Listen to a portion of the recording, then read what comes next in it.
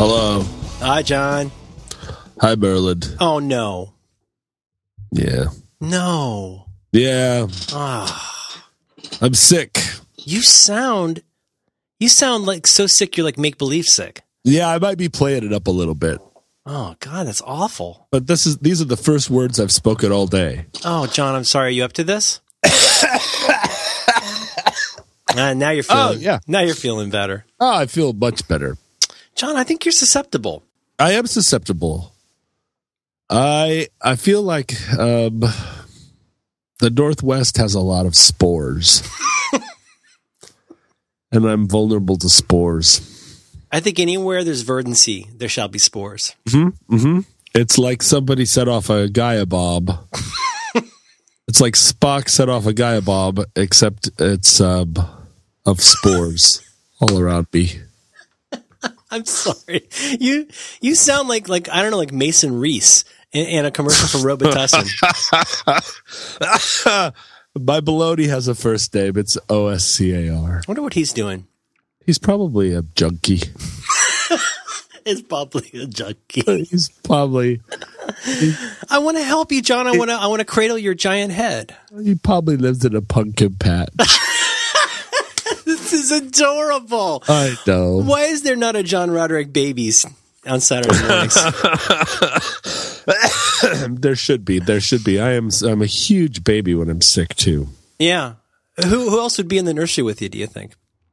Remember my Muppet Babies, I feel like really kind of kicked that off. Yeah, I didn't like them, but I think that Mel Brooks and Marlo Thomas should be in the little baby's baby What do show. I know? I'm just born. I'm a baby. I'm definitely a girl. Just that boys keep theirs and girls don't. I opened 2 cans of Progresso chicken noodle soup today, and I ate the soup and I left the noodles in the bowl because I'm not eating carbohydrates. You are born again hard. Yeah. But I tell you, it's... We shouldn't do this, John. This is going to be too much of a strain on you. No, it's good. I need the socialization. When did you realize you were getting sick? Well, so the band has been rehearsing, and it's been a long time since we used our practice space, and it has become damp. Ugh. And so the first day we were there, I was like, ugh. Does it have that like mildew smell? Yeah, I got to get the dehumidifier, but it's hard to find dehumidifiers. I have looked. When I was a kid, that was air conditioning. You couldn't always count on. You had to have a dehumidifier, and that little thing would fill with water. It was very reassuring. Yeah, you dump it out. Yeah, dump it out. Dump out the sticky water that's in the air. And you should go to S&H Green Stamps. They probably got them there. For every 50 humidifiers, there is one dehumidifier. But I think I found one the other day. I think I found one, and it's operating now. It's a humidifier dehumidifier, which I'm suspicious of. I'm extremely suspicious of that. Pick one. Yeah, exactly. Like you can't. And then when it's time to humidify, you just put the same stinky spore water back in the air. You pick up like an oven/refrigerator. I mean, no. So anyway, I'm dehumidifying, but it was too late for me, and I was hoping. I honestly was hoping that now that I am not eating carbohydrates, that I would have suddenly developed super immunity to disease. Mm-hmm. That all of my health problems and all my mental health problems were all just a product of eating sugar. But in fact, it's probably the sugar was even a bulwark against. No. Here's the thing. You don't know. You might have been. It might be that you should have gotten way sicker way sooner. Mm-hmm. You do all the right things. I want to talk to you about hydrogen peroxide a little at some point. Yeah, you bathe a lot. Mm-hmm. You use a lot of hydrogen peroxide. You're doing everything right. You've cut out the noodles. Mm-hmm. Oh man, no more noodles. So you're rehearsing. Yeah.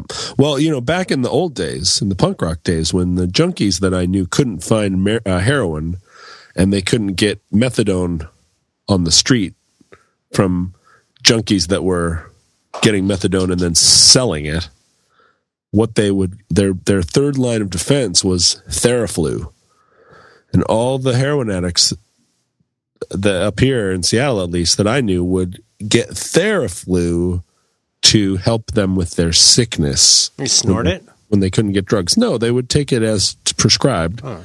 But they would drink the hot mugs of Theraflu, and they were like, "It's just like heroin. It's just, I mean, it's not quite as good as heroin, but it'll do in a pinch." Which is why I never used to take Theraflu, but now I feel like it's end times. I have really mixed feelings about it because when I was a kid, I was a triamcinolone kid. Mm-hmm. I don't even remember what was in that, but I mean, I think it was grape flavored, right? Well, I had those yucky tasting big yellow pills, and I'd have half a grown up one or whatever. But the thing is, like Theraflu, all it's really doing is forestalling the pain. It's stopping you up. Yep. Do you think there's any benefit to just sitting with your pain and suffering through it? I mean, do you think there are some people, I think what I'm getting at is I think there are some people who believe that taking something like a Theraflu, it may not make it worse, but you're not getting the poison out. Yeah, I believe that. And I've spent the last 20 years not taking medicine of any kind, not even aspirin. But lately I've grown soft, particularly when I am looking forward to doing a podcast with you, and I'm like, I'm going to take some Theraflu. I can't believe you're here. This is you. You're a Viking. Well, you got to get up and get your stuff taken care of. It's easy for me. It was either this or keep getting my ass kicked at Uno. I was like, I got to go. How do you lose at Uno? My daughter's good. Well, she's good at Uno, and I play hard. Yeah. Well, Uno is a game for French trains. Like, it's best played on the train in France. That's my contention. If you're playing it in an apartment in San Francisco, it's only half the story. We could make believe it's a train. Now, what about Mealborns? Mealborns is one of those games I feel like, have we talked about this before? Were you a game kid in general? No, but we definitely played Mealborns because it was because in junior high school, my French teacher, Mrs. Elsie, did not speak French. Had been to France on her honeymoon or something. She already sounds insufferable. Did she demand that you call her Madame? Oui, Madame Elsie. And no, she didn't speak French, as far as I can tell. And it was 7th and 8th grade French, and we never spoke French in class. But we did do things like play Mealborn and watch The Red Balloon, which only has one word in it. What the hell kind of school were you going to? Ballon. I was going to Anchorage Public Schools, and I took French instead of shop because my parents were adhering to a 1940s idea of what was important in life. And if I took French, then I would go to Yale and I would be the ambassador to Yugoslavia. And if I took shop, then I would wear a pack of cigarettes rolled up in the sleeve of my white T-shirt and have a duck's ass haircut and drive around town in a jalopy getting in fights with the cops. And so now, I took in my whole life, I think I probably took 6 years of French, and I regret every minute of it. Why? Well, it's not as useful as making a lamp, or yeah, that's 6 years of small engine repair that I forwent. Mm-hmm. You know what I mean? If I had started taking like lawnmower repair when I was in 7th grade, I'd be Elon Musk right now building a spacecraft, or I'd be able to build Supertrain on my own without any help from anybody. Mm-hmm. But instead, I'm sitting here, and play Uno on it. I have forgotten how to conjugate all but like the basic 5 verbs, and I know just enough French to solve the New York Times Sunday crossword puzzle. I bet you. I'm just guessing. If we dropped you somewhere French, you could pick it right back up. Well, that's true, but if you drop me if you drop me in Saudi Arabia, I would probably pick up Arabic pretty fast too, without the 6 years of Arabic I didn't take. I don't know. My feeling about foreign language. It is learning foreign languages is mostly unnecessary. That's just for English speaking people, I assume. Yeah, well, yeah, exactly. If you speak it, it'd be good for them to learn our language. Come to America, you fucking speak English, yeah. But no, if you want to be a world traveler, you go out there, you figure it out. You just speak the language. You just learn to talk a little bit louder and wave your arms around. That helps a lot, right? Which way is the train station? Talk softer and get in close. Get right up on them and just like let your eyes do the talking. I felt old a few weeks ago because, my daughter's in regular school now. And then once you go into regular school, you're deluged with all these offers of other things that you can do. Like she's taking an engineering course right now. She's getting offered all these things that she's been doing soccer. Pretty soon she's going to be one of those annoying overscheduled kids. One of the things was she could take Mandarin at the age of 5. Mm-hmm. And I was of two minds because now I'm of that age where everybody said, look, learn Spanish. Because you learn Spanish, you can learn Spanish in an afternoon, basically. Most of what you need to learn from Spanish, you can learn over a weekend. Yeah. And the letters always sound the same. If you get your pronunciación correct on day uno, you will be fine reading anything pretty much in Spanish. And they always said, this is the growing, language vertical. Pretty mucho. Yeah. Frito Bandito. Yeah.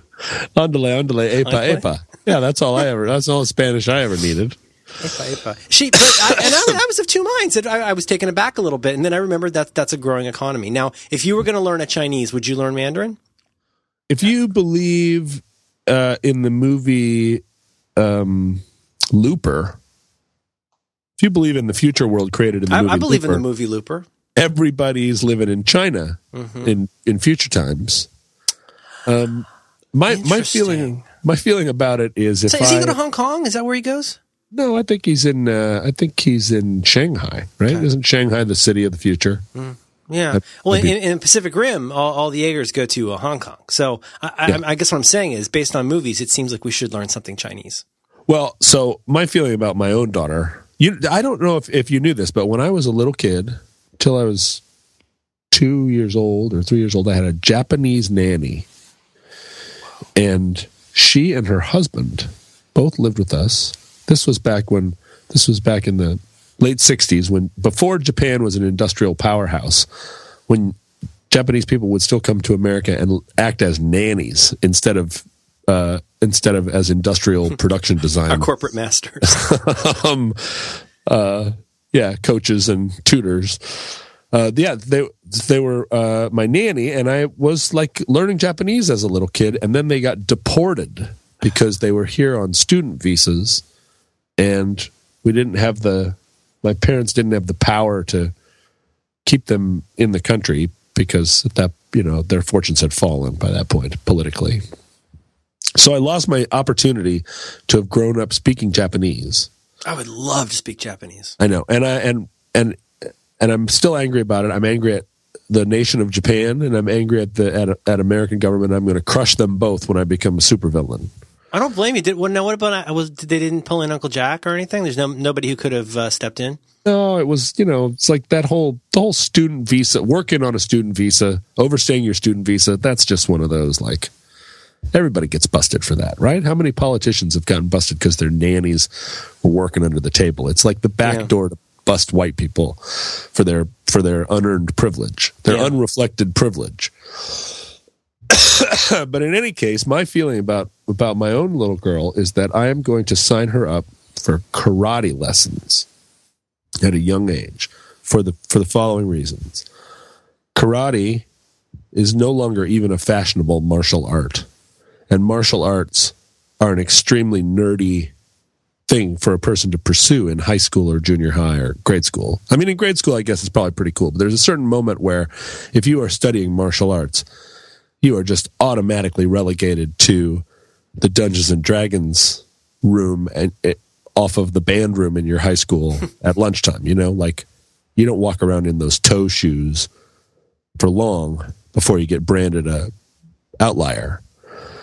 So I'm trying to shepherd my daughter through these difficult teenage years by casting her in iron as a nerd early on by forcing her to take martial arts. Not forcing, but like it's like a boy named Sukiyaki. You get in there early, you give her something she's going to have to fight about, and she'll be good to go.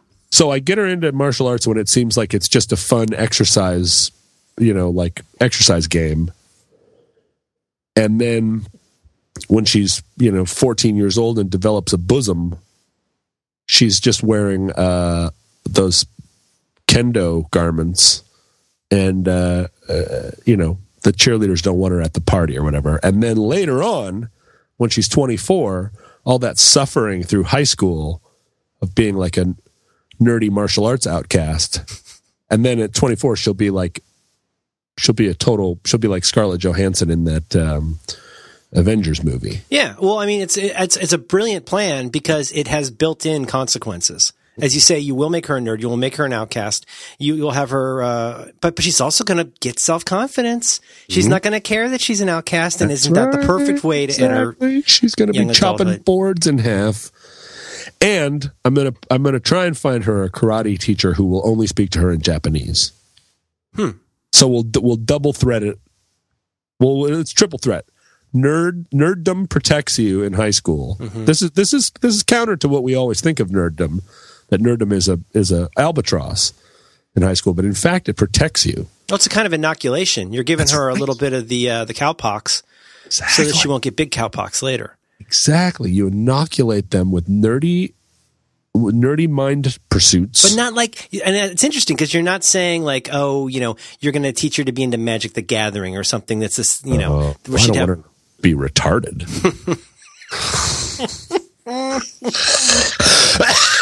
I'll remind our listeners that John is sick. He's not in his right mind right now. It's John that said that. No, it's a wonderful kind of like, there's nothing intrinsically nerdy about martial arts. They are like globally. It is hard work. It's hard and it's fantastic, and it comes with all the attendant like Buddhism that I barely understand. Well, you get discipline. Like the thing is, kindergarten. My daughter goes to school for however many hours a day to learn how to follow orders. That's what kindergarten is: learning to sit still, learning to stand in line. Yeah, and to not hit people. And stuff like that. But I mean, she took a few weeks of, we won I don't know, it was a pretty generic version of, J Random Karate she took, but it was, she did it for a few weeks and it was pretty impressive. I mean, you got a schedule, you got to be respectful, it's got all of this stuff to it that I could never give her. Right.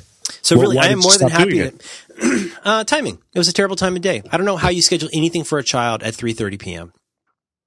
I'm tired. She's tired. No one wants to make karates at 3:30. So it's my problem. I broke down. I didn't want to sit there and watch her do it.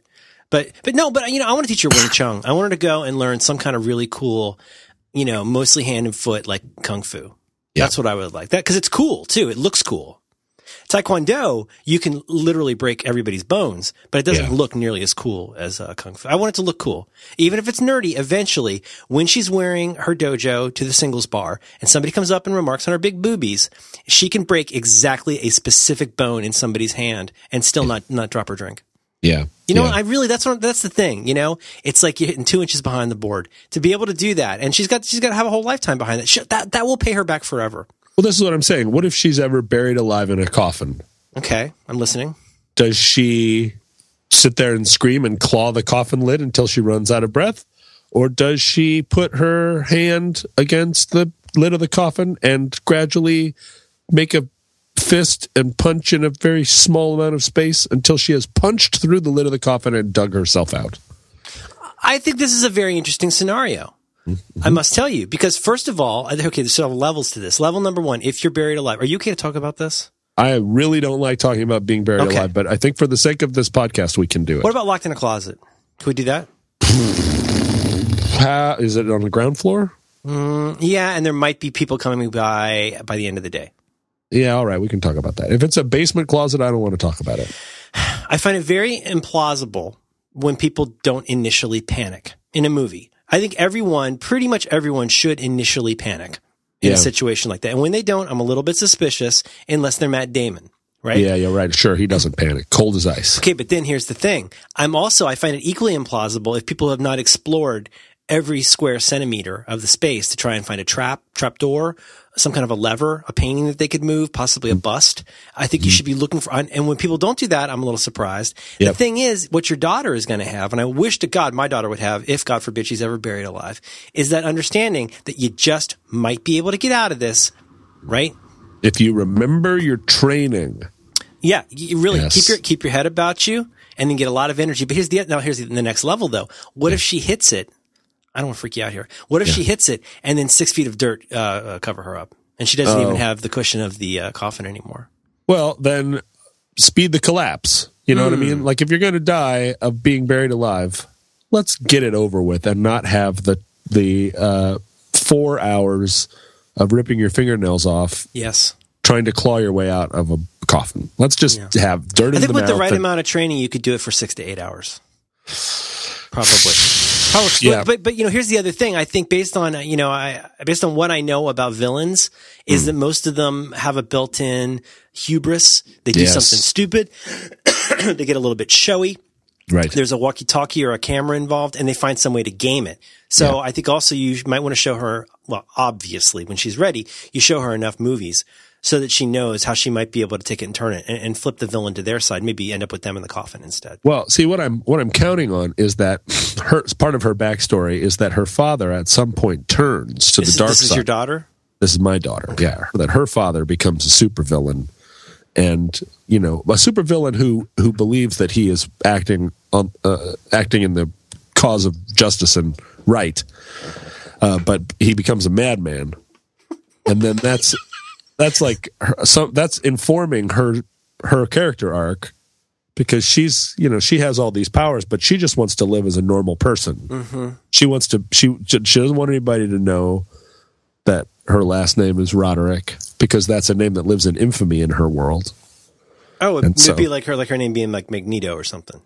Exactly. So she just wants to go to a regular college, Magnetowitz, and not use her special powers. She puts on glasses and puts her hair up in a bun, because she's just a regular nerd. She's just another quote unquote library science student at UW. That's right. Just starting her freshman year until her father's her father's minions and sworn enemies start another battle for the future of Earth. Blah blah blah, et cetera, et cetera. But I want her to be ready. Yeah, one problem is if you become too successful, you look at all of these stories, where the parent is extremely successful. I mean, ask Frank Sinatra Jr., was he a happy guy? Right. Well, no, because his dad was a dick and really successful. Ask Bing Crosby's kids how they felt. Well, their dad was a dick and he was really successful. I think if you were to really focus on becoming a tragic character, you could do a lot for your daughter. You give her something to fight for. Right? Well, she's not going to fight for you if you're like, winning Grammys and stuff. Yeah, and this is the thing. Like, I don't want my kid to be Bing Crosby's kid. You want your kid to be Bing Crosby. And what mistakes did Bing Crosby's father make? Those are the mistakes that I'm trying to emulate. Yeah. And I see. You want to be Bing Crosby Sr. Yeah, exactly. I don't want my daughter to end up being Nancy Sinatra. Right. That's no way to go. Yeah. Yeah, Bing was not nice to his kids. Yeah. He and I lived in the same dorm. Huh. Non-contiguously? Yeah, right. Separated by 50 years. Is it Gonzaga? Gonzaga, yeah. He's a Gonzaga alum and famously got kicked out of Gonzaga for being a discipline problem. And now they have a statue of him in front of the library. So I was also kicked out of Gonzaga. Where's your statue?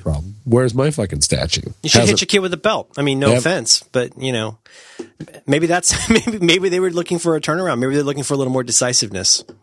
Yeah, I feel like I need to make another Christmas album. I think that's what really put Bing over the top. Need to make a Christmas album that's not so irreverent. Oh man, parenting is complicated. You think you'll do that again? Will you do another holiday album? That was a lot. Wasn't that a lot of work? It was a lot of work, but it was a lot of work packed into a short amount of time, which is the kind of work that we like to do. But my feeling about the holidays is I share it with Jonathan Colton. There's this feeling of total ambivalence to the holidays. So I got offered a Spanish tour around Christmas this year. Right. And I went and I looked at all the details, and I emailed back and forth with my Spanish people. And it was one of those Spanish tours that had been designed by science to sound amazing. And when you put all the numbers into the function machine, and you stand on the other side of the function machine, and the function machine, of course, just has one red light on it, and no like Captain Pike, no buttons, no switches, beep, and you sit on the other side of the function machine, and you're waiting for the readout to come out the other side. Like, is this all gonna pencil out? And it just puts a big poop. It just poops.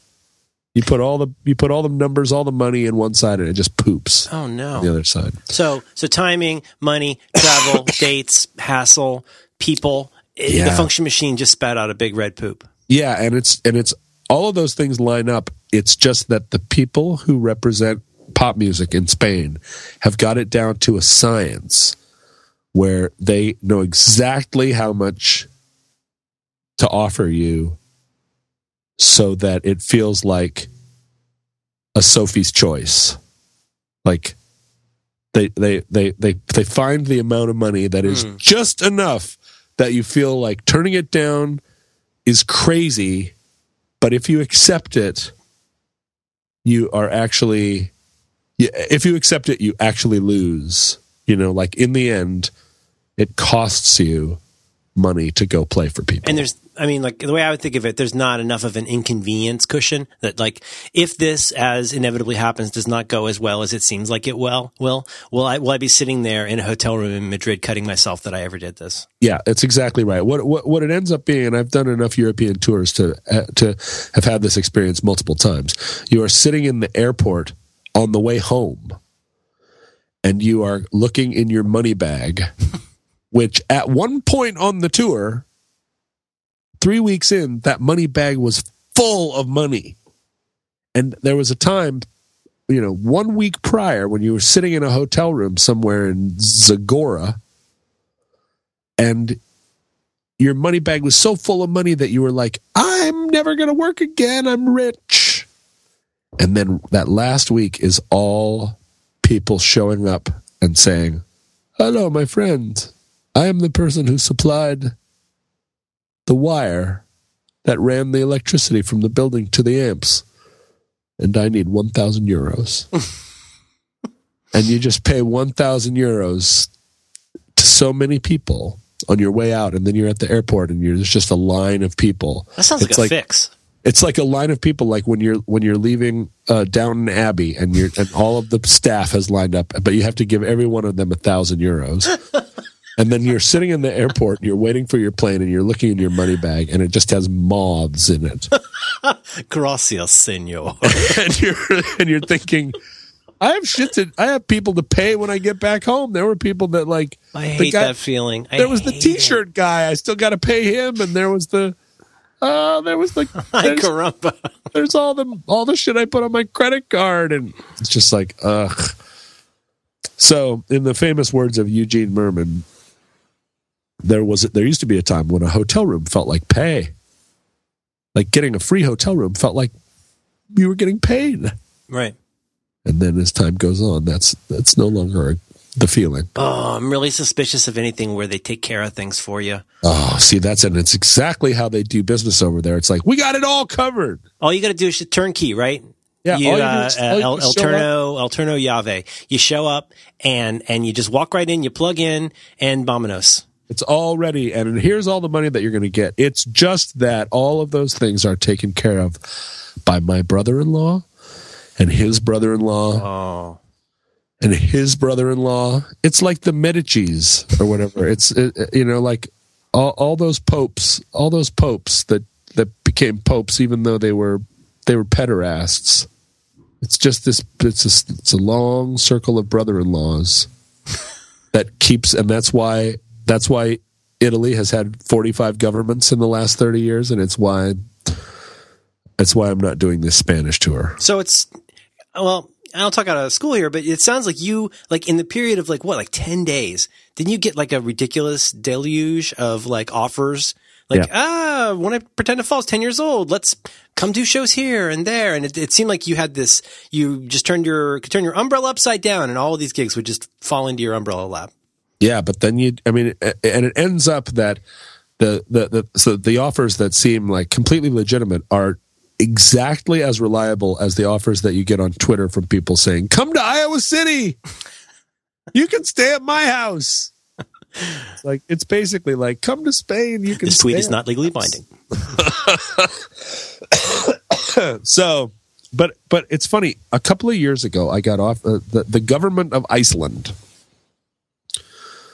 Put together a Reykjavik Seattle friendship committee, and they were like, we want Reykjavik and Seattle to think of each other as sister cities in the world, and they brought a bunch of Icelandic musicians to Seattle, and we put on a big show where we played with our Icelandic counterparts, and Eric Corson and I played some songs with this guy Mugason from Iceland, who was a great guy, and we had a wonderful time together. And then the Icelandic government said, we want to fly you to Iceland, and we're going to do the same thing in Reykjavik, put on a big show, and it'll be a bunch of Icelandic musicians and Seattle musicians, and we want you to be like the centerpiece of it. And I said, amazing, of course, I can't wait. And then as the weeks went by, the first thing they said was, Mugason can't do it because he's going to be in Scotland mixing his record with the Arab strap. So, but we got another guy. We got the younger cousin of the bass player of the side project of the piano player from Sigur Rós. And he's going to be the Mugason for your show. And I was like, oh, that's all right, okay. The Einar-in-law. Yeah, exactly. And then they're like, you need to send us a credit card for the hotel room, even though we're paying for the hotel room. We're going to pay for it, but you need to send the credit card number because that's how we do it in Iceland.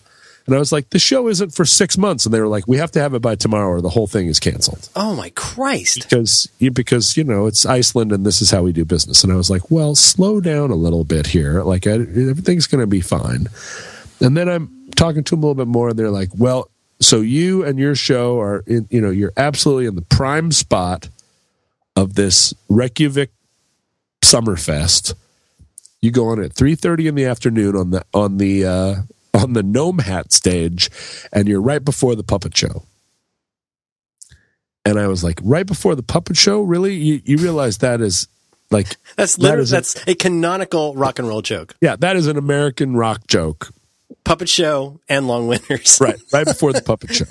And they were extremely offended. They were like, puppet shows are a very important part of Icelandic culture, sir.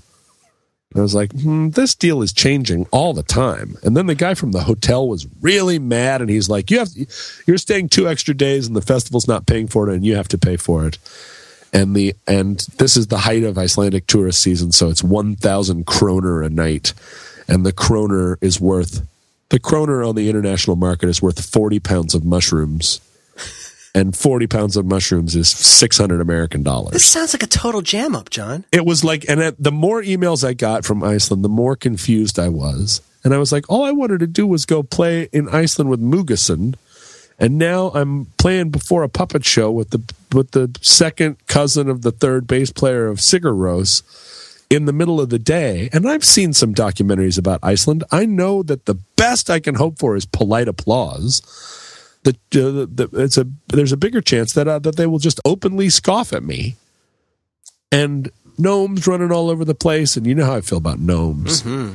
And I don't like any currency that I have to translate an amount into mushrooms on its way to dollars.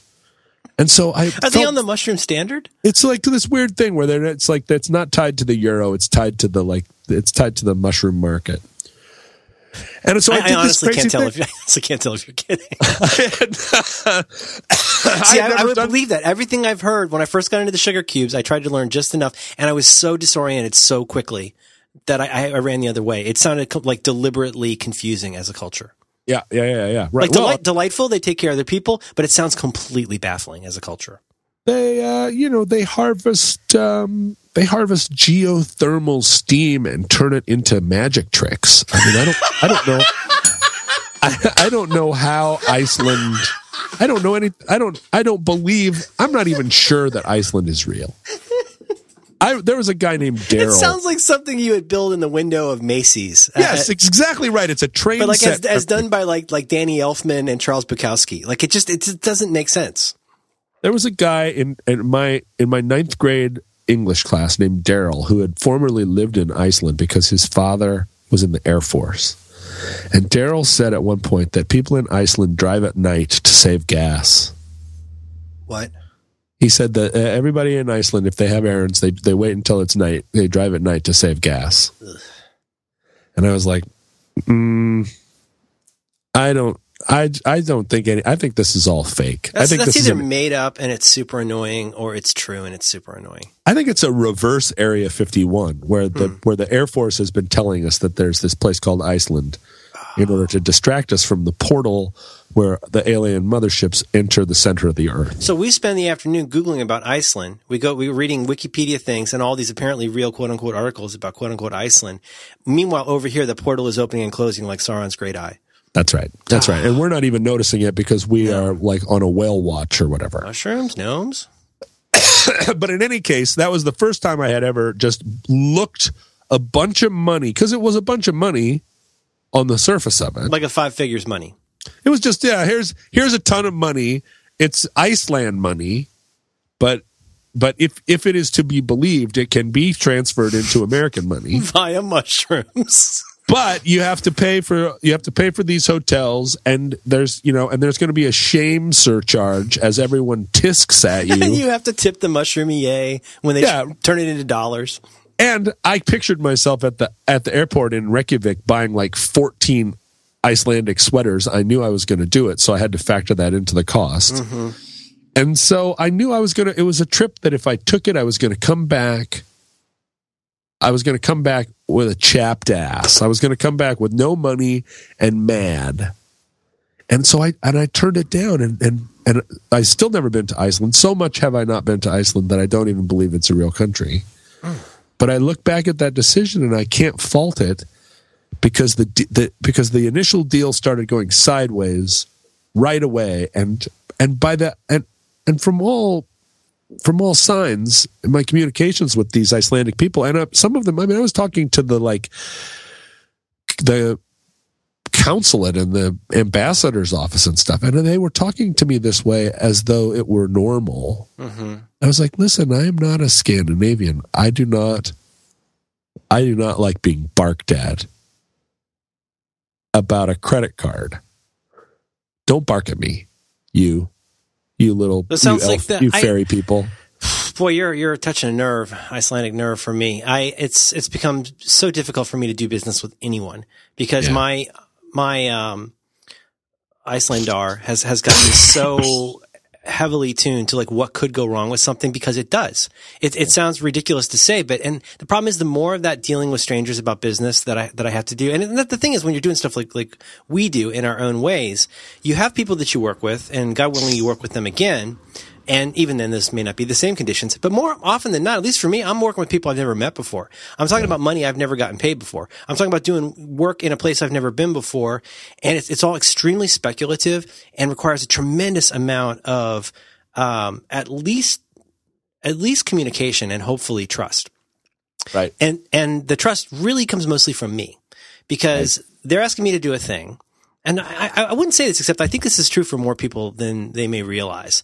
And there's all kinds of ways that this can happen. I mean, it's the basis of every scam, really, is like, I'm going to give you this thing that seems either like, Spanishly accurate or, Icelandically wonderful. And the thing is, as long as you don't think about it too much, it's going to seem like a good gig. Right. But then and because they hand you a business card. And your trust, they are counting on you to trust them because they have a business card that says something. Even though they've never in the many years that in the 4 years you've been on Earth, you've never gotten money from them for anything ever, which is not a bad thing. But we must remember that until John has gotten money from them, John has never gotten money from them. This is what happened when I worked when I played some shows for Microsoft. Huh? And Net 90. I bet they're Net 90. They pay 30. They pay 3 months after you do it. Yeah, well, and not only that, but I had to go through the entire process of becoming a Microsoft contractor. Oh, John, you don't want to. Oh, and God. I went through, like you're fucking Boeing. It was right. Like you're going to be like a contractor, providing like IV equipment to the United States Marines. Yeah, I had to walk through it was like walking through the Starship Enterprise every door, or like into Maxwell Smart's cave. It's just like, psst, you walk through a door and then there's a door that goes voot, and you walk through the door and zing, and you're just like deeper and deeper. Welcome into to Antechamber 1. Yeah, it's like, you guys promised me this money. Oh, it makes me so goddamn angry. I already did the goddamn thing. What am I doing? And for me, what that comes down to, what they really hire me for in most cases is to come in and do a 1 hour talk. And I could parse that a bunch of ways. Well, no, actually I charge like it's 1 day because it is 1 day for me. But, yeah, sure. Essentially, you want me to come in and talk for 50 minutes about something that you think is important. But to do that, it's excruciating what you have to go through just to do this. Like, don't you have petty cash around? Like, this is what you pay for like 1 day of light bulbs in your company. Yeah, meet me at the stage door with an envelope. So, I mean, it doesn't have to be complicated. Okay, so I'm going to try and get this out because I think this is important to me. When it comes down, well, I guess what I would say, there's these I think in threes. One of the things is I think there has to be, what people come at you with something involving some combination of time, money, and respect or courtesy. And in the best situations, they have lots of time to work it out. They have a reasonable to excellent amount of money to give you, and a huge amount of respect and courtesy for your time and for the relationship. And ideally, right, you'll respond in kind. Right. But, in the worst cases, you get none of those, which is somebody calls you at the last minute, and then they're all pissed off because you won't do it for free. Yeah. That's the bottom rung. But if you can work all those things out, and the courtesy thing matters because you can tell if they don't understand that you are a free agent on your own and that you're basically, you're a net 30 guy. Like, you've got to get paid because you have the people that you work for you want to get paid. Like, you've got to pay for things. They're expenses. I don't want to go buy this plane ticket just because you think this might be a good idea. But here's my thing is like, I like people who give me money. I like people who give me a lot of money, and I like people who give me a lot of money more than once. Yeah. Those are the best people. Yeah. But, giving me money, giving it to me quickly and giving it to me more than once, that's great. So the thing is that you got to have at least 2 of those. Yeah. You know what I mean? In other words, I'm not putting this well already, but give it to me quickly. Well, you give it to me more than once. And again, in the worst case, you've got somebody who you'll never work with again that wants to give you next to no money, and it'll take a long time. Yeah. Okay. So here's the thing. Like, if we work together a lot and it's a medium amount of money, take all the time you want. I can wait a little bit on that. Yeah. If it's, but the thing is, if there's hardly any time involved, like if you want this, like if you're really hot to like get this thing signed that you want done like next week, and especially if it's not a lot of money, like when I hang up this phone, that's when it's due. Yeah. And all the time that's not paid, we're not working together. And it frustrates me that people don't get that. That their urgency about that stuff. I don't mean to piss and moan like, white wine about this, but I think it's something, when people work on their own, they put up with a lot of bullshit from people who are bullies. And they make they spend their entire life doing nothing but dealing with people like you and me and then being bullies. They paint you this picture of what it's going to be like to go to Spain. And then if you actually sit there and look at the details of the painting, it's not actually that attractive. But now it's your thing because you agreed to do it. Yeah. And nobody respects the freelancer, and nobody respects it's, everybody takes their cut, but they're all sitting behind a desk, and they're just, they're making their living taking 5% of everything. But they don't wait for their invoices to get filled. You know what I mean? Like, the money comes through. They are where the money sits and waits. Yeah, and if you're a guy at Microsoft who's empowered to spend $5,800 on this event, well, then that's not his money. That dude. Yeah, that dude is going to go fill out some forms, and then you're going to be the one who has to show up and run on the treadmill for 2 hours in order to get the basic form that gets you the form that gets you the form. How did you know that was the gig I did? I've done some work with Microsoft. I've been on the treadmill. I showed up and I ran on a treadmill for 2 hours, and then they applauded, and they took 3 months to give me the check. Ah, man. I have a very, very quick story about the worst gig I never should have almost taken. And it was like when Did you take it? I didn't understand that syntax. Exactly. Did you take I'm still not sure. It might still be going through accounts receivable. No, but it was right around the time a really important, like back when my book still had a chance of getting made. I had a draft that was due, and I got this impossibly great offer from a major pharma company in the Bay Area.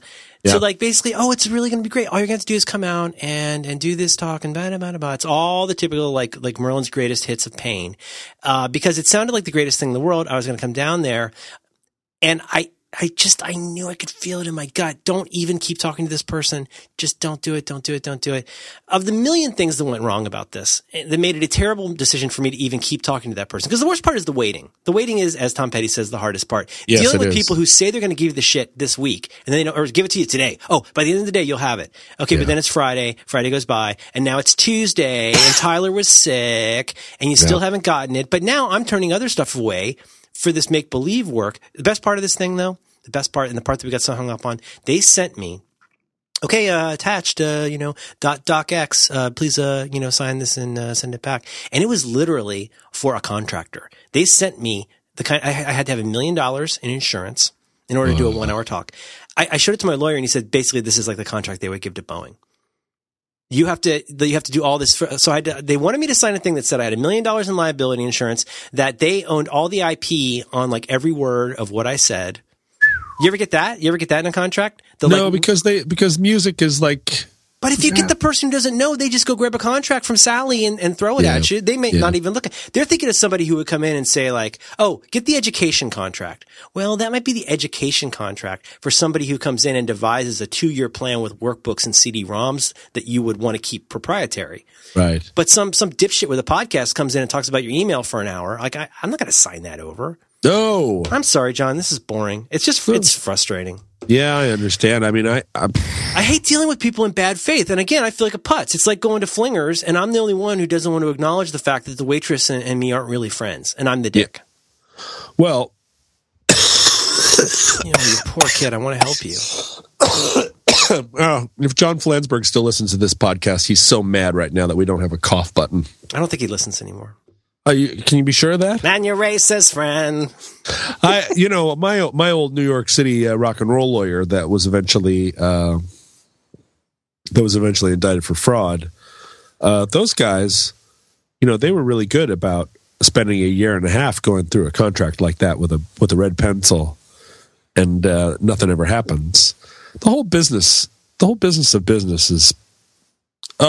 When you're playing at my level, though, I have a much simpler unit test, or kind of a little software test, which is go through and find the first thing that is going to either be a pain in the ass or show that they're kind of dicks who haven't thought about this. It only takes one of those, and then we're done. Because I'm not going to pay somebody. It's usually in the first sentence, right? It's on the first page usually. Yeah, about who the parties are, and like I'm going to spend $300 an hour to like. Oh, by the way, and in the case of that gig I never took, what I spent in having my attorney look at that contract already covered half of the gig that I never got, just dealing with the contract for the Boeing style contract. Right. Okay, changing topics. If you want to talk about this, I got hydrogen peroxide. No, that's too boring. I was going to ask you about touring in Europe, because it sounds like a real mess in general. It's probably boring to talk about. Oh, it's not boring. I mean, it's wonderful to tour in Europe, and save it. It was. It sounds like you deal with so many different people. It isn't even like dealing with different guys you call on Tuesday morning in different places in America. It sounds like every system is a completely different fiefdom. Well, and I can only hope that has changed. But like in 2003 and 4, let's say 10 years ago, I don't see how you could live in Europe, because every single country had a separate cell phone empire that as soon as you crossed from the Netherlands to Belgium, you were paying $1 a minute, or you were paying €1 a second to use your cell phone. And, that's the equivalent of going from Seattle to Portland, or it's even further from Seattle to Portland. I mean, in the distance from Seattle to Portland, you would have crossed 4 national borders and paid like out of country roaming charges to 4 different countries. Wow. And there are as many people in Europe that think of the continent of Europe as sort of one big playground as there are people in America who feel that way. And if you were somebody who was, who had friends in cities all over, like it was maddening. I mean, and that is even Europe after they took down the national borders. The first time I went there in 1989, you still had to, go through passport control to get from one country to another. And looking back at it now, like it makes sense. It makes sense if it takes you 5 days on a horse to get from Brussels to Berlin. But as soon as the car was invented, it's incredible to me that those countries maintained their like chauvinistic sovereignty through all of the 20th century and all of those wars. I mean, it's just insane. And it's crazy to think that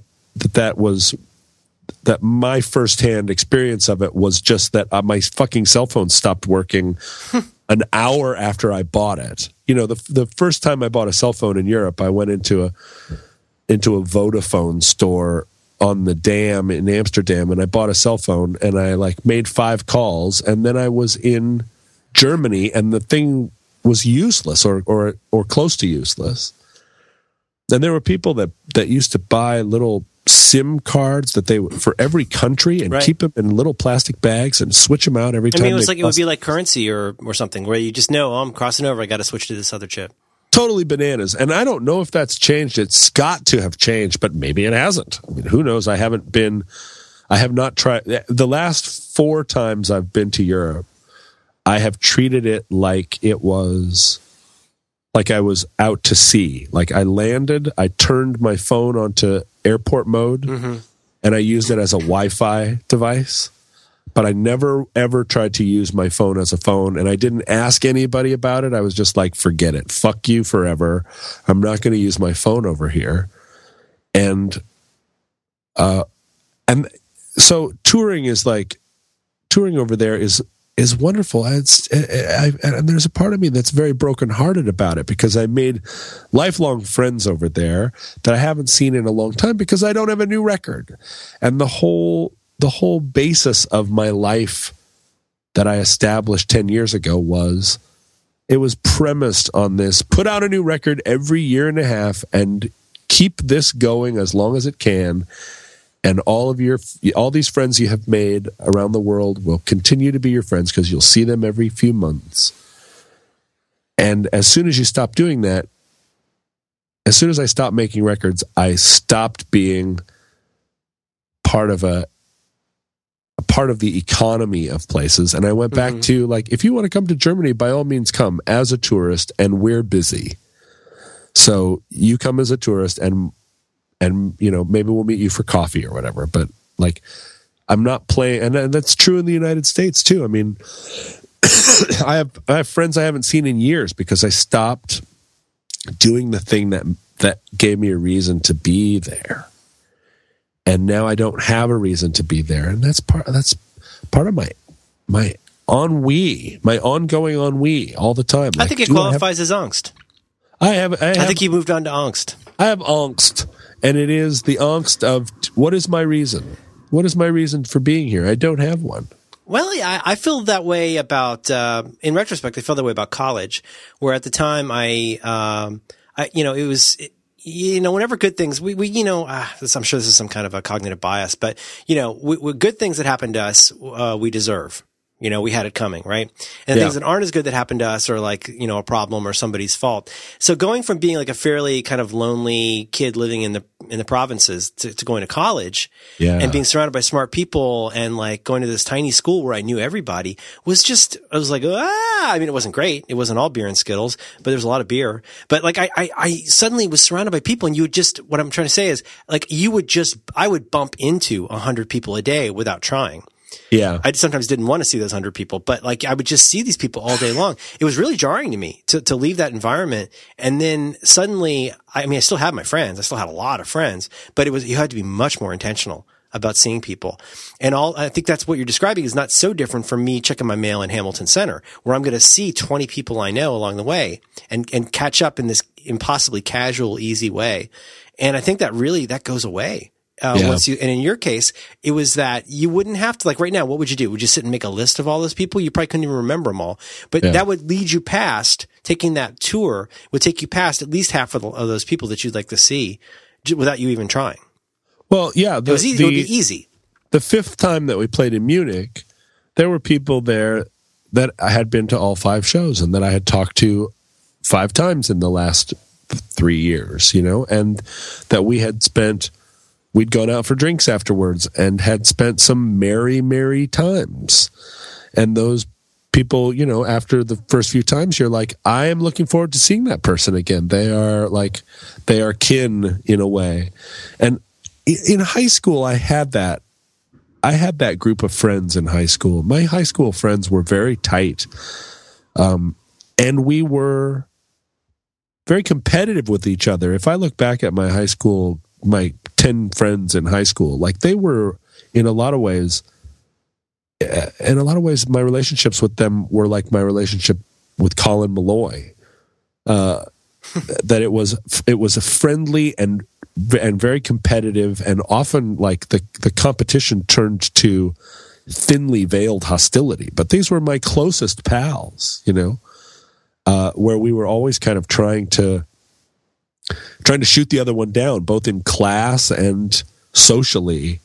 Like it was not considered, we weren't loyal to one another in that way. If you could shoot your friend down while he was trying to chat up a girl at a party, if you could walk by and make some cutting remark and like blow up his game, that was considered fair play in high school. And there wasn't a sense of like, we're all in this together, And when I went away to college, my experience at Gonzaga was maybe much closer to what most people think of as like how normal friends treat each other. Like everybody all the people I knew in college, they sort of liked each other and they were friends with each other. And I didn't understand those relationships. I was like, at what point are we going to start playing mean pranks on each other? And my college friends had all come from, whatever their high school experiences had been, mostly like that you don't have that many friends, but the friends you do have are like warm and supportive. And it wasn't really, and then all through the grunge years, I mean, that was a deeply competitive and fraught era for me. It wasn't until the indie rock years that I really felt like I had a network of people that I liked, that liked me, and that we weren't out to get each other. Mm-hmm. And I have remnants of that, certainly, but I've really isolated myself from it. And it's a weird thing to come into in your 30s. Like, hey, look at this! I know people, and they're not all trying to cut me off at the knees. Well, it depends on the context and the environment. Like, based on my my viewings of mini movies about the U.S. military and special ops, like there's a certain kind of constant jostling that you do one to another, and that's understood that's part of the thing. In high school, I mean, God, in my group, there would be kinds of jostling, but we all knew what a fucking homemade mess each of us was and how close we were to like kind of falling apart at the seams. So I think, not pushing too far on somebody's bedwetting was just considered, decorous. Right. And that was the decorum that was absolutely missing in my group of friends. Like when you were in high school. In high school, if you were outed as a bedwetter, oh my God, your best friends were the ones that were going to shout it from the rooftops. And we were always looking for the because it was a fairly impressive group of kids, we were always looking for the Achilles heel to like knock the other ones down a peg. And it might have inculcated in me this idea of friendship as being combative. I did not walk. I mean, this is an interesting question for me because my whole adult life, combative friendship is my model. The famous conversation I had with Sean Nelson, famous between me and Sean Nelson, where he said, "You don't like any of the things I like. Why are you friends with me? Friends are people who like the same stuff." And I said, "What? That's crazy. Friends don't like the same stuff. That's what makes them friends. They hate the other person's taste." That's how you know you're friends. But it was, just to be clear, also it was consensual with your other friends who jostled thusly so. Oh, they were evil. I mean, they were terrible. Yeah, but let me wet your bed for you. It was totally consensual, but it was like, I mean, one time a couple of guys came by my house to get me for something, and I was in the bathtub upstairs, and they rang the doorbell, and I stuck my head out the window. It was like, "Hey, what's up, you guys?" And they kind of stepped back from the front door and looked up, and they were like, "Oh, we thought you'd be ready." And I was like, "Oh, I'll be ready in a minute. Just a second. I'm in the shower. I'll be right down." And I said I was in the shower because taking a bath is uncool. You don't want to say I'm taking a bath. Mm-hmm. You want to say I'm taking a shower. But it was in the middle of winter, and I'm standing in the window, and apparently there's steam coming off of me because I'm leaning out. I jumped out of the bathtub, I'm leaning out the window in the cold. But my hair is dry, they note. Uh-oh, clocked. So for a week or two after that, they really tried to get the nickname Steamin' John going. They really wanted that to have traction. And I was with a drop G. Steamin' John. Steamin' John. And this was this is like the 1984 version of Nice Dockers, dude. They thought they had all the pieces there. I said I was in the shower, but my hair was dry. I was standing in the window and there was steam pouring off of me. Something's not right here. There's a vulnerability here that they can try and exploit. And Steamin' John was what they were pushing. And at that age, I had already learned like how not to let a nickname like that catch on. And and part of it is like you have mind bullets for dealing with that, with a nickname you don't want? Yeah, you kind of go into the blow a little bit. Like you're like, "Steamin' John, that's right. Here I am steaming it up. I'm going to steam you, pow, finger gun." And you just make it dumber. You just put the dumb on it. And doesn't that mean they can tell that it's bugging you? Well, I don't know. See, I don't know how to do this. I need to learn. The vulnerability, you don't sit there and get red-faced, and say, "Knock it off, guys." You have to go into it a little bit and be like, "Yeah, that's right. Call me Steamin' John. I'm eating it up. Like, give it to me." And they realize that, like, at least in those terms, your audience is the third person, right? Your audience is the person who is watching from the sidelines, who's trying to decide for themselves whether Steamin' John is something they can get away with under the protective umbrella of the kids that are trying to turn it into a meme.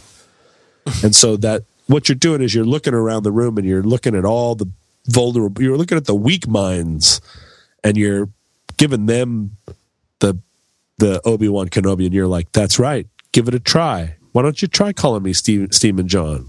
Why don't you see how that works for you? I'd really like you to try it." And you just like you just soften the gum in their pockets. You think that really works? It really does. People want to jump on a bully train if they feel really safe. Mm-hmm. They want to start calling. What's that mob mentality? Yeah, they want to call the fat kid a fat kid if they know that, but they don't want everybody else in the room to go away and suddenly it's just them and the kid. Especially if he knows Wing Chun. Or if he can break dance. Mm-hmm. There's a lot of reasons you don't want to get caught on the wrong side of that. So, but that's what I mean. Like they were always looking for, and I was just as bad on the other side, looking for openings to get some kind of like Steamin' John meme. Because if you get one of those and it lights up, you've got the person by the sack. Stories will be told, handed down years from now when you're at the wedding and those people are really incredibly unhappy and insecure. You will be able to take credit for having Steamin' John that person. That's right. That's a good name.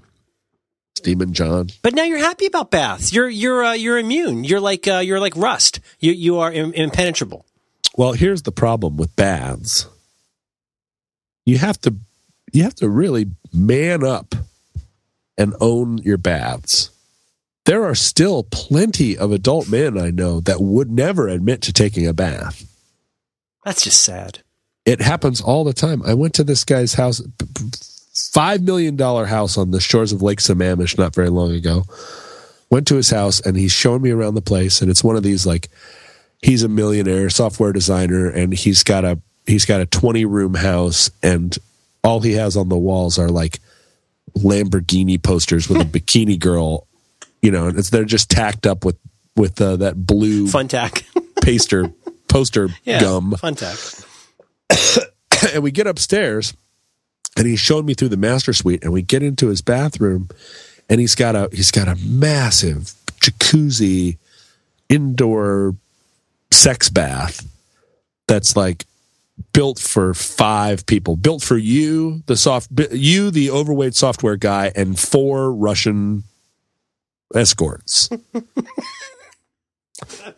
And I'm looking at this thing just covetously, but he's got laundry hanging all over it.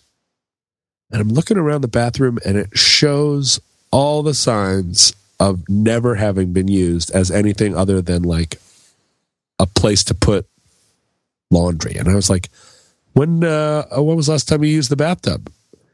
And he said, oh, I've never used it. Ugh. And I said, why did you had this house built? This is a custom house. He's like, oh yeah, I mean, you've got to put in a bathtub like that in case you ever want to sell it. But I mean, I'm not going to take a bath. What am I? Ugh. What am I, some girl? Mm.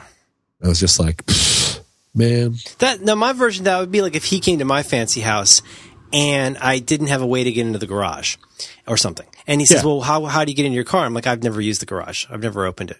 Right. And right? Because, I mean, for him, like for me, the idea of having a house with an incredibly luxurious bathtub, I would take 4 baths a day. I would cancel things to take fucking baths.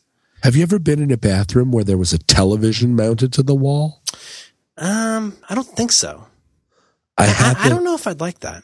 I had this experience not very long ago down in California. I was sat over at somebody's house and they were like, oh, you want to take a bath? I know you like baths. And I was like, if there's one thing that I want to be my ambassador in the world, it is that people know that I like baths. I want that.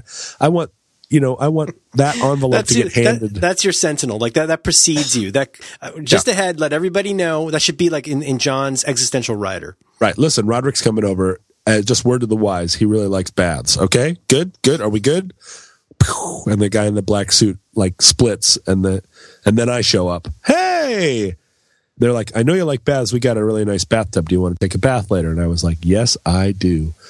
And it's a bath with a waterfall. I mean, a completely wasteful, just terrible, disgusting thing. Wonderful in every respect. And there was a TV mounted on the wall, and I turned it on, and I had never had this experience before where I was in the bathtub and I was watching a movie, and I was like, whoa, I didn't think I would like this, but I really like it. I never want to see a movie when I'm not in the bath. And I don't know how to were you a little uneasy at first? Because I feel like I would be a little bit uneasy. It just seems a little on the nose to be watching the TV in the bathtub. Yeah, I was really uneasy. I was super uneasy, and I was like, what if I turn the TV on and all that's on it is porn? Oof. Like I checked into a hotel in Miami not very long ago, and it was a hotel. This was the last time I ever used Yelp. I Yelped a hotel close to the Miami airport, and this place had like all these great Yelp reviews. It's really hilarious. It's like an old style motel. It's great. It's really cute. And, like an ironic vintage hipster motel? Ironic vintage hipster motel with neon pink flamingos close to the airport. You're going to love it. It's called the Paradise Inn or something like that. And I was like, okay, great. That's perfect. It's cheap and it's by the airport. And I show up, and the first sign was that the desk clerk was behind bulletproof glass. And then I walk in. Vintage bulletproof glass. Vintage bulletproof glass. The key he gives me is an actual key on one of those. Like a Holiday Inn key? Yeah, like on an oblong plastic key ring that says Paradise, Paradise Inn room number 4. Mail this if you find it. Yeah, mail it if you find it. Right. Postage paid. And then I open the door to my room, and the carpet is so worn that it's like the traffic has worn a path from the door to the bathroom. Oh, creepy. And I'm like, this isn't ironic. This is a real old hooker hotel. And I sit down on the bed, and the mattress is wrapped in plastic.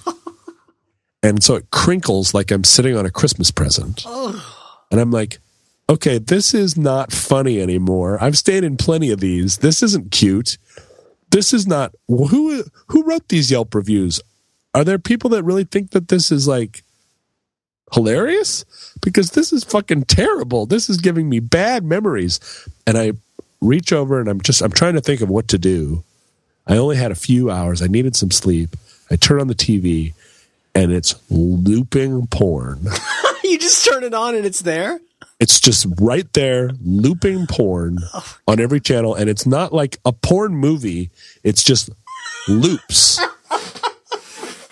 like a demo reel? Yeah, 2-minute loops of like the quote-unquote good part. Oh, my God. And then it switches to the next. It's basically a high-traffic masturbation room. Or, no, I mean, this is a full-on hooker hotel. This is as they used to say, no-tell motel. Yeah, this is rooms by the hour. Oh God! And I'm here by the airport, and I like look at the pillow, and I just imagine what this poor pillow has been through in its short life. The pillow is probably, let's say, 5 years old, and it has been scrunched and used as a bolster and used in so many horrible ways. It's been so many aging actresses and horses. It's been so many things. And I'm like, where do I don't want to touch anything. I don't want to lay down. They wouldn't put that plastic down unless it was convenient for them. Right? There were not. Yeah. Oh, absolutely. The plastic is to preserve what's left. If you're flipping a hotel mattress 23 times a day, I'm guessing that pillow does not get changed that often. And I'm in this situation where I've been in many situations where this room would have been a godsend. I would have thanked my lucky stars that I had a door I could close, and I would have gotten as much sleep as I could. But it's again one of these moments where it's like, I only have 5 hours to sleep. I desperately need those 5 hours of sleep. But I am too wound up right now to just grab that pillow and snuggle up to 100,000 butts and try and get that 5 hours. And so I left. I kept the key as a memento and reminder, and I stuck it to the wall of my room when I got home. Paradise Motel, Miami, Florida, room 4, whatever. Thumbtacked it to the wall, and I was just like, remember, remember, first of all, never use Yelp. And second of all, just remember, like, there but for the grace of God. And I went out and I slept in my rental car. Are you kidding? No, I slept in the rental car because I was just like, there are indignities and there are indignities, but that, I mean, in a really, really nice hotel, I will throw the sex pillow on the floor because we all know where it's been. Mm-hmm. But this room had no surface that was not a sex pillow. Why are you doing this? Don't just not do this to me. There was blood on the walls. Oh, God. Oh, my God. See, I'm fine as long as I don't think about it. And then as soon as I think about it, it's game over. I would be the same way. I would be scurrying out to the porn-free car. Yeah. I went out and I slept. I put the seat back in the rental Camaro, and I was like, I'll bet you slept better, John. Worse places to sleep than that. Right, parked right under the airport. Nobody's fewer. Let's just say fewer people have come in the rental. Well, it was a new. Those rental cars are they circulate them. I mean, it only had a few thousand miles on it. How many people could have fucked in that rental car? A handful. 50 tops. There were a handful of people that had had sex in that hotel room. But there was nobody who had not ejaculated in that room ever. Yeah. Yeah.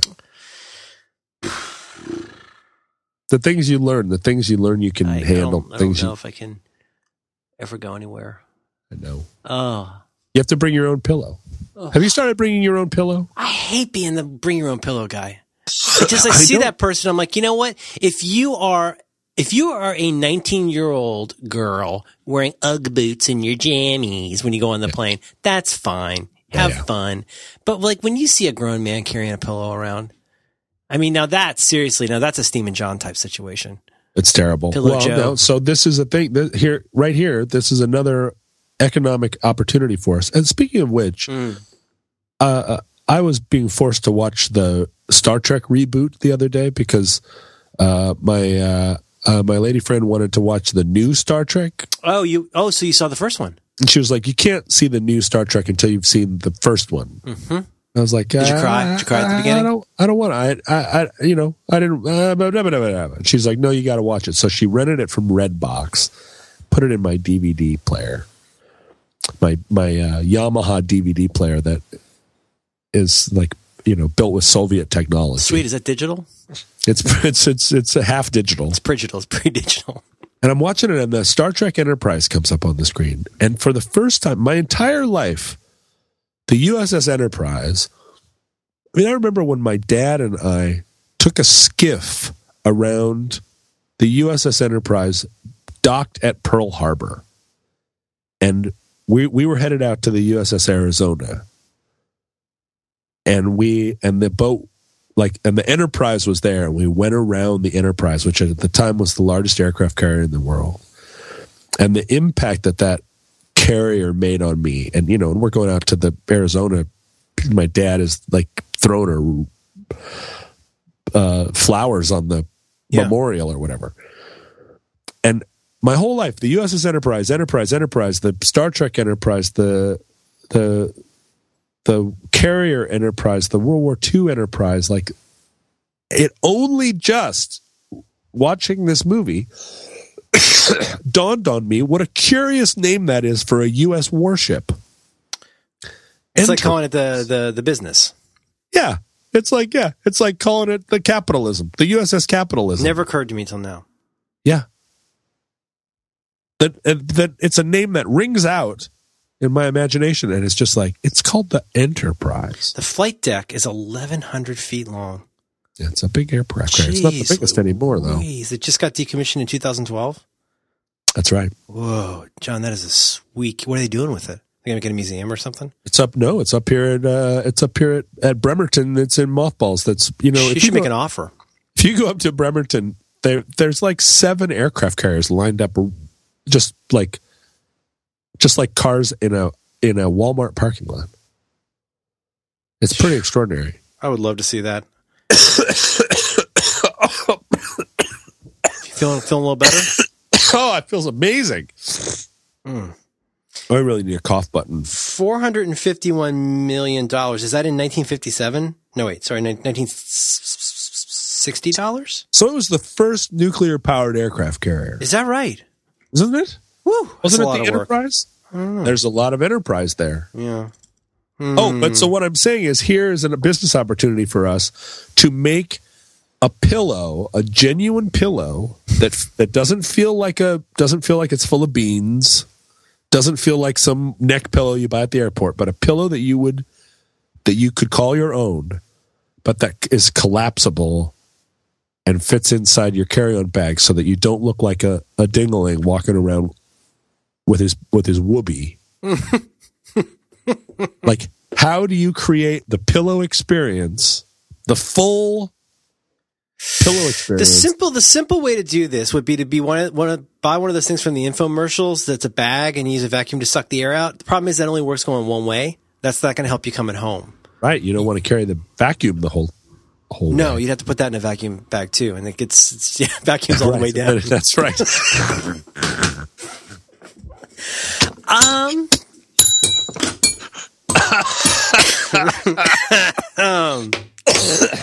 What is it? What is that tactile experience of a great pillow? Just add X, and I guess X is air. So you need a way to compress all the stuff out of it. Maybe, I don't know, because I like a firm pillow. Yeah, right. Me too. But see, now a firm pillow is not like an inflatable thing. Like, it shouldn't be hard. It should be firm. There's a difference. But if you suck all the air out of a foam pillow, suck it all down until it's a capsule size. I got an easier way. The easier way would be to standardize. Something I've craved for a long time is to standardize through some kind of a 2 or perhaps 3-axis grid, standardized pillows, and then have them in sizes. Because the thing is, it's very difficult for me. I don't know what pillow to get. And so I'm about 1 for 3 on pillows. I go to the store, we buy a pillow. I'm not happy with what I brought back. And I don't even know what to ask for. I mean, this is the thread count problem where it's like 500 thread count means nothing because it's. Oh, no, that's just, people are just scoundrels and liars about those things now. Yeah, but I mean, there should be a way to describe, like, when you say firm, like, what the fuck does that mean? Like, do you want it, how much do you want it to give? How much do you want it to stay down when you've been on it for a minute? Like, do you like it spongy? Right. Do you like it feathery, where that kind of firm, where like it's not going to yield after a certain point? See, I think what we do though is, with all these ages of 3D printers and Elon Musk, there should be a way to send your order to the hotel, and a built-to-purpose pillow could be brought into your room in a sanitary bag for you. Wait, what about right downstairs, under the stairs, a vending machine? You put your money in, you choose the parameters, and it spits out. It 3D prints you a pillow just to your specifications. And could you get it with a vagina on it? I don't see why not. Why would we leave money on the table? It could be shaped like an owl, or it could be something you could have a little bit of gentlemanly enterprise intercourse with. But then you throw it away, John. It's like a newspaper. I like it. I went too far, didn't I? In my whole life, I have never fucked a pillow. No. It doesn't. It's not a thing. I think I've tried. I've tried to fuck pretty much everything. I don't look at a pillow and think like, hey. That's not much of a bar, John. There's so many things today that I've already forgotten how many things I've tried to fuck in the past. Yeah. I mean, and maybe it's that I see pillows as like kind of watchers. Oh, yeah. You have to respect. Rather than like lovers. I'm never traveling again, John. I am traveling. I am a traveler, Merlin. I don't know where to stop. I gotta pee. We'll just stop there. It'll be the first time that there's not a laugh in all the years. Stop right there. It's perfect. Long dramatic pause. Perfect. And I'll make it good. I'll add in some coughing and stuff. Yeah. So disgusting. So disgusting. Once I start thinking about it, it's so gross. Worst. It's so gross to think about. You're getting into a bed that hundreds of people have slept in who did not know each other. Hundreds of people who did not shower before they got into that bed. They got in there and they rolled their cock around in that bed for like until they fell asleep. And then they woke up and they probably did it again. And a hotel like that, it's all disgusting people. People who read Yelp. At least. Gotcha.